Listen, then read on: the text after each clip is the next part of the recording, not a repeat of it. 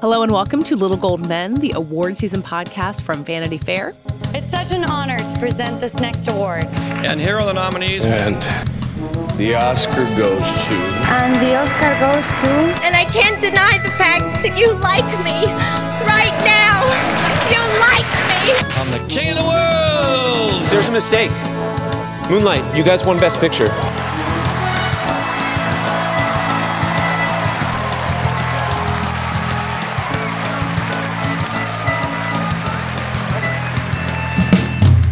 I'm Katie Rich, and I'm here right now with Richard Lawson. Hello. And Richard, you had the pleasure of speaking to the subject of our interview episode this week. Tell me about getting on the line with Amanda Seyfried.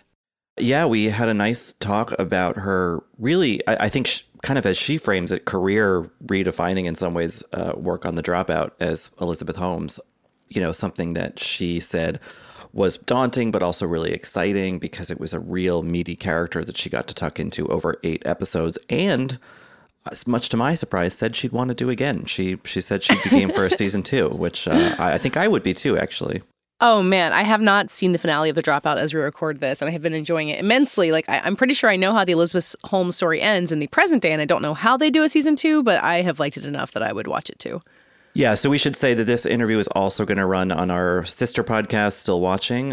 So there are some spoilers for the final episode, but they're mild, or you can skip ahead or whatever, or listen to it after Friday. Or spoilers for real life. Well, yes, I mean, I guess that is true. You might also hear some fire trucks and a small child in the background. She was at home, so was I. So your life intervened a little bit. But yeah, she's a really thoughtful person and just had a lot of interesting things to say about what she thinks of Elizabeth Holmes, both kind of negatively and positively. So yeah, I think, it was nice to catch her after all this huge work is done and just kind of reflecting on it.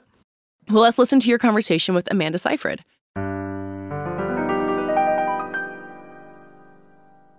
Well, I have the distinct honor of having on the line today the star of The Dropout, Amanda Seyfried. Amanda, thank you for being here. Thanks for having me. So this is a big undertaking, this show, this role. I'm curious, when it was presented to you, what attracted you to it, and also, conversely, what scared you about it? Well, I had already been very familiar with the story. I don't want to say a fan of the story, but I had already seen the documentary, and I'd already listened to the Dropout podcast at that point that I joined the show.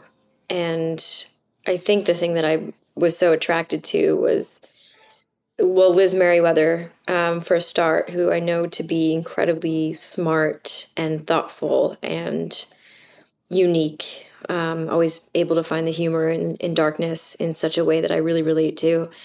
And also her tackling another very unique woman.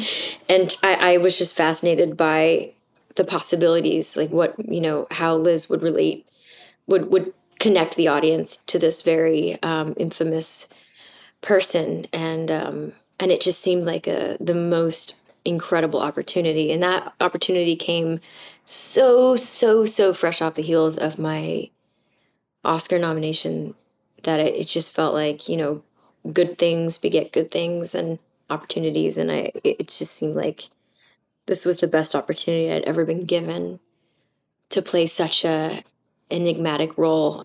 And obviously it was really scary too, because of the responsibility of telling this story, from an empathetic point of view. You have such a responsibility to the character that you play, but also make it thrive, make it survive on screen, make it interesting, make sure that we're hitting all the right points and including all the elements of good TV without serving the story, without, diverting. And it's just all the issues you would have when you're the star of a show.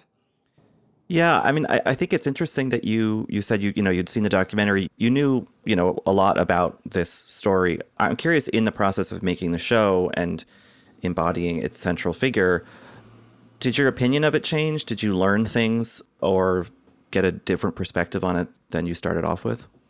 I did. I learned, the more time you spend with somebody, whether you're with them in a room communicating with them, or you're across the country studying them, it's still time spent with somebody. And I think that naturally breeds a need to get closer. And in getting closer, I was able to, connect some dots, connect behaviors to choices, and, everything that was written that Liz Meriwether wrote felt like it could have been true. We don't know if it's true, but it made sense, and it gave a foundation that we had yet to find in these documentaries. This investigative journalism, it was always to try to get as many facts as possible, and our job here was to create an imagined reality between the facts. And we had that goalpost. There was just so solidified. We had so much information. I guess I just learned more about where she came from and why she might have made the decisions that she made. And I just I felt like I had entered the world of a well-rounded human being, as opposed to a two-dimensional villain.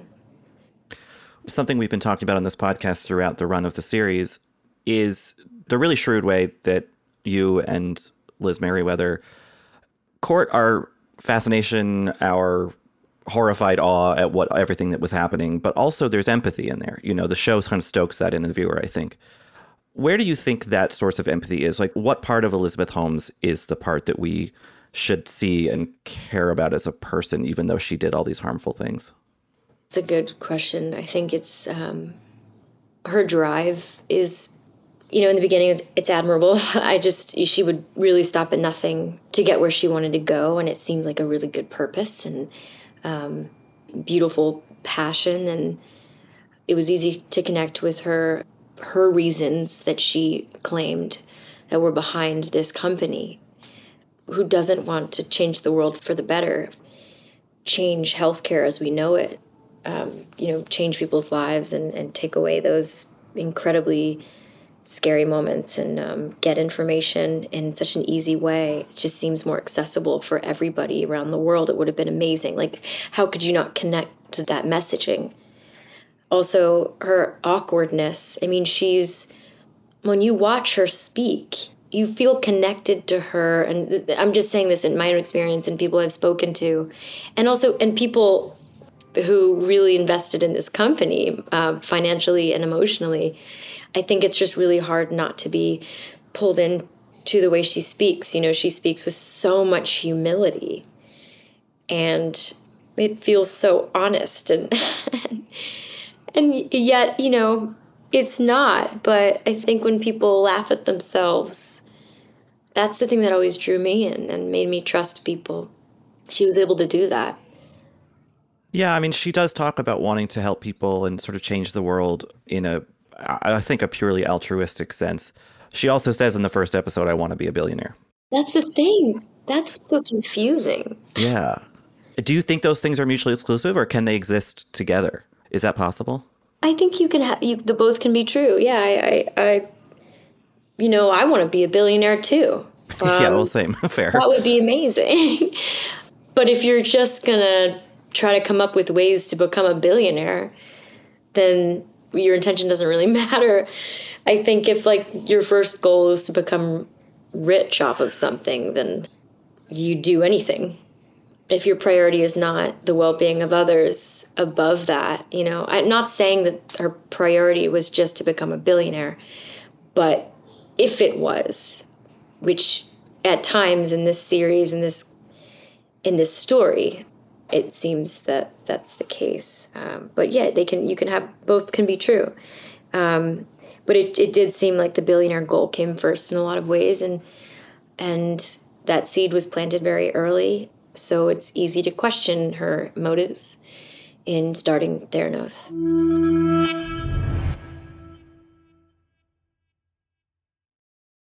On the sort of map of Elizabeth Holmes that you've drawn in playing this character over 8 hours, is there a point you see where she stops believing it herself? Because all the way up to the finale, she's still saying, we can do this. This is real. But do you think that she was lying to herself and to others, or how did you kind of calibrate how much Elizabeth actually bought into what she was saying? I think there was a point when the Walgreens guys were coming in that she understood, from just my perspective of our version of it. I played it like she understood that she wasn't where she needed to be, but it didn't take away the power of believing that they were on the right track. It just was going to take longer. And I think it's like this is a stupid analogy, but it's like when you're under construction and every month they're like, it's probably going to be end of the next month. And then you're at the end of the next month and it's just that belief that it's going to get done. It's just taking a long time, but it's going to be worth it. And I think that's what she always believed till the very, very end. I think she still believes that this is going to happen and it's going to change the world. She's no longer in control of that.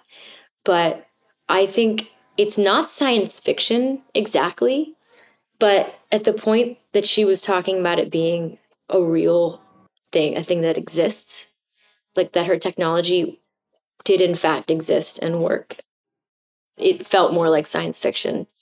I think there was a switch that was flipped when it felt like she was going to lose it all. And instead of letting it go, she just doubled down. And the power of belief in your own reality it's really one of the most miraculous things in terms of how powerful humans are. I think that's where she's at.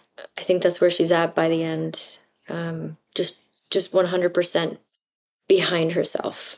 It's just a slight moment with the Walgreens guys about timing, but never believing that it wasn't going to work. Yeah, and I think you feel that. I think that is part of the empathy in a weird way, because you're like, I want to believe it too. And she just so ardently cares for it. And I think a big part of that is that we meet her in the show when she's so young. She's 17, 18 years old. And then we follow her all the way up into her mid-30s. So, obviously there's a big transformation with your voice and all that. But also, on the technical side of things, like, what did you do to sort of age up with Elizabeth? God, that's a good question. I consciously was, channeling just myself as a 17-year-old. It was a while ago, but I'm still it's all in my body. That the trauma of being a teenager is just like forever. May it exist somewhere in a bubble inside of me. And I think I just connected to that because it was a lot easier to portray Elizabeth as a teenager and her awkwardness and, with her dynamics with her parents and her brother and the kids at school. It felt more natural for me to just play as I was in that time period. And I just related to her way easier. And so when she got a little bit older and more independent and her will just got stronger and she evolved into that businesswoman that just grabbed them by the balls businesswoman. It was a little trickier because it's harder to relate to. And now if I hadn't gotten to experience her younger self, that perspective, it just obviously would have been harder for the audience to really kind of get swept up in the journey and feel as conflicted as hopefully people have been feeling or felt in the beginning of the series. Mm-hmm. It's not just Elizabeth who we see kind of evolve over the course of the show. It's also her relationship with Sonny, played by Naveen Andrews. I'm curious how you two as actors approached the difficulty of that, of kind of telling that relationship story, because it ends so bleakly, Yeah. And even though in the early scenes in Beijing, Sonny is a lot older and there's maybe something slightly predatory, maybe adjacent about that, but it also is sweet. So did you and Naveen like talk about how this was going to happen, or was it just like, okay, we're on set and we just have to kind of figure that chemistry out in the moment? Yeah, we had rehearsal and we talked about the scripts a lot with Liz Merriweather, Michael Showalter, and Catherine Pope. We were all in a room together about a month before we started shooting, and we talked about what we felt we needed to explore more. And I think there was some moments added to their getting to know each other montage, because it was really sweetly written. Probably more so than it had any right to be. But in TV, you've got to be able to connect to these people and you've got to kind of root for them a little bit. So Liz Merriweather wrote some beautiful moments of them getting to know each other. And I do feel like we've earned where they end up before they they start working together. But it was cringy a lot of the times. Naveen and I would, it almost feel, I don't want to speak for him, but it felt like we were both kind of commiserating in like how heartbreaking a lot of these moments that Liz wrote are, and how believable they are, and probably happened in some way or another from where they started and where they ended up. Only they know, but the accounts that we've gotten from like the trial and stuff, it feels like we played it kind of definitely more in the vein of what's possible. And it was important for us to get awkward and get dark, and show both sides of the coin with them, like when it was good and when it was really bad and when it was really manipulative, because I think they're both incredibly manipulative people. And when you feel that codependency as an outsider, when you're with two people who are kind of stuck together emotionally, psychologically, it feels very strange to behold. And like embodying these people was just, it reminds you of the things that you don't want in a relationship. So it needed to feel tumultuous at a point, but it also needed to feel like they were in that relationship because they felt safest with each other. So how do you show that? And like everything, two things can be true at the same time. So I don't know. I think we had some incredible writing, and it turns out that, we were more right than we thought we were. Elizabeth has spent so much time on this show being, very controlled, very centered, some might say tightly wound.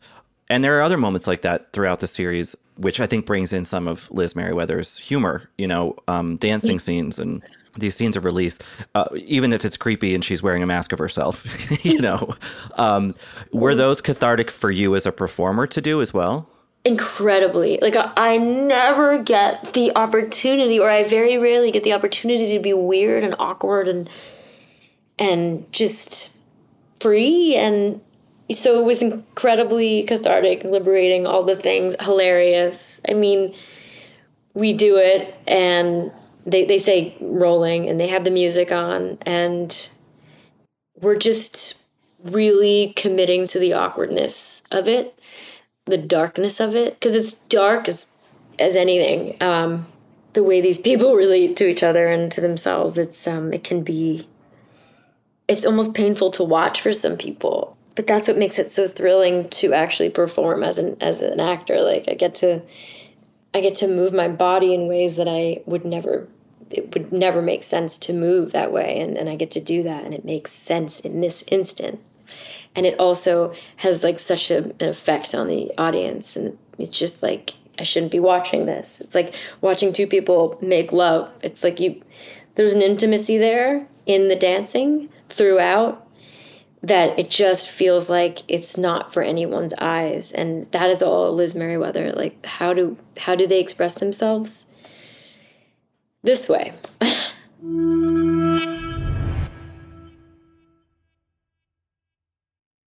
And then we also have, the closing scene of the whole series. So spoiler alert, if people haven't watched, is this horrific, but also, again, cathartic primal scream moment. I'm curious first off, what do you think she's screaming about? And also, if you have any reflection on when you filmed that, was it toward the end of the shoot or any? I'm just curious about what that felt like for you as an actor. Terrifying. Mainly because it's the last.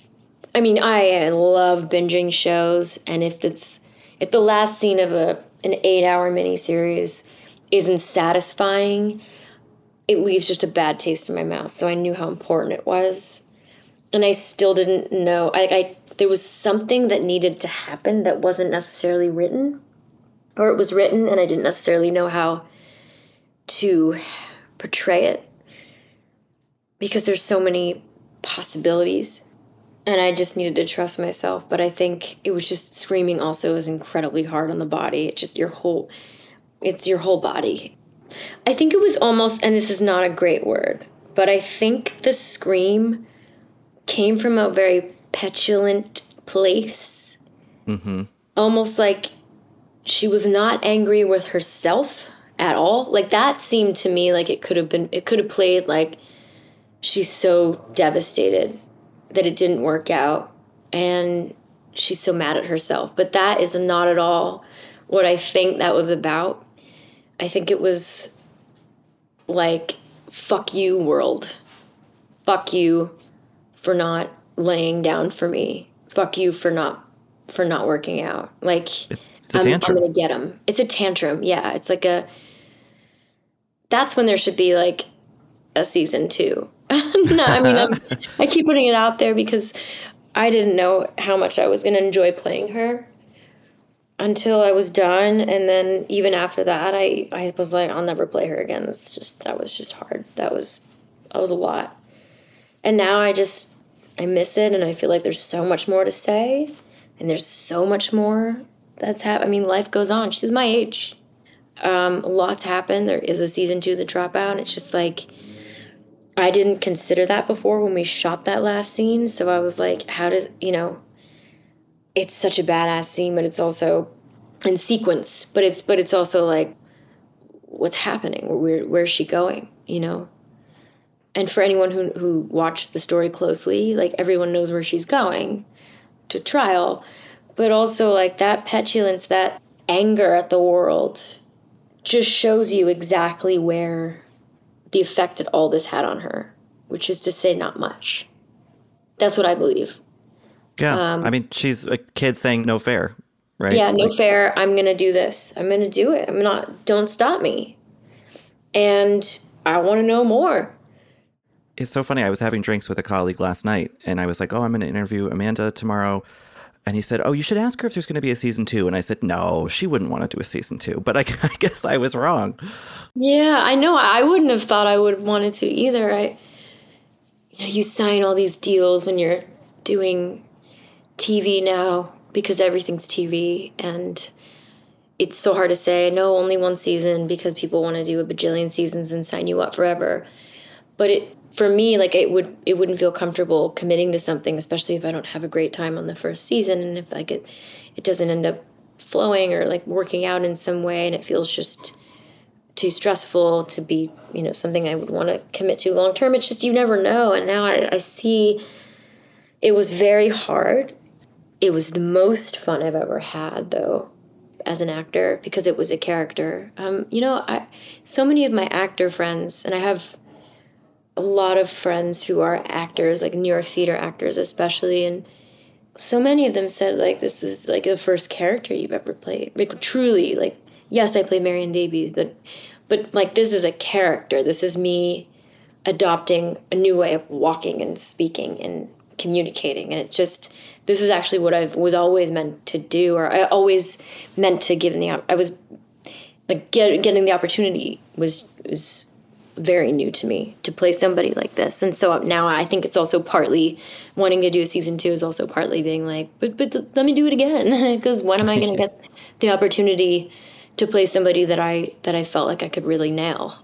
So that's just also a fear, like that I'll never get the opportunity. And it's also that there's a lot more to say and do. And Liz Merriweather is, it was a lot harder and a longer process for her than it was for anybody. So it's really up to her what she decides to do next. And And I'm happy if it's just like 2 or 3 episodes or like a movie. Like it would be another thrill of my life if I got to continue it a little bit. Well, I'm putting my request in now for more Laurie Metcalf scenes with the two of you. Because that kiss-off scene with her is electric, and you're both brilliant in it, and it's just... Thanks. Yeah. This cast was insane, by the way. Oh, yeah. I mean, it's so stacked. Elizabeth Marvel, incredible in this last episode, yeah. Oh, yeah, I haven't seen it yet. Oh, it's quite something. And that final scene is really... I don't think people will feel that dissatisfaction of a less than finale, so put those worries to rest. Amanda, I think we're out of time, but this was so great, and thank you for the work. You really did nail it, and it's been a thrill to watch, and you kind of enter a new era of your acting career. I think it's really cool, so thank you. It's nice to be this age, Yeah. I play moms now, and I don't know where I heard it, but like back in the day, I remember people talking about, oh, now I only play parents, I only play mothers. And it's just actually like the things that are being written and that I'm getting the opportunities to do are just, they're all parents, but I can relate to that in a way. And it also, I kind of think, makes people way more interesting. Anybody in their 30s and 40s, like they're more interesting roles, whether they're parents or not. But being a parent and getting to play people with kids, it's just like there's a lot there. A lot more than the roles that were available when I was in my 20s. So it's just like, it's good timing for me. So yeah, thanks for, this stuff is cool. I could talk about a show that I think actually really did a lot for me as an actor. So. And who just had a kid, Elizabeth Holmes. So all the more reason. That's a whole other, season 2, you know what I mean? Yeah, exactly. Well, until then, thanks again, Amanda, and congrats. Thank you so much. So that does it for today's Little Gold Men. We'll all be back on Thursday. This week's episode is our 2023 Oscar predictions with guest Joe Reed. It's a really fun one. And Richard, because you very modestly didn't overplug Still Watching earlier, I'll do it for you. People should listen to this entire season of Still Watching, Downfall of the Startups, about The Dropout, and also We Crashed and Super Pumped. It's been great to be on a few episodes and to listen to. I hope you've enjoyed it too.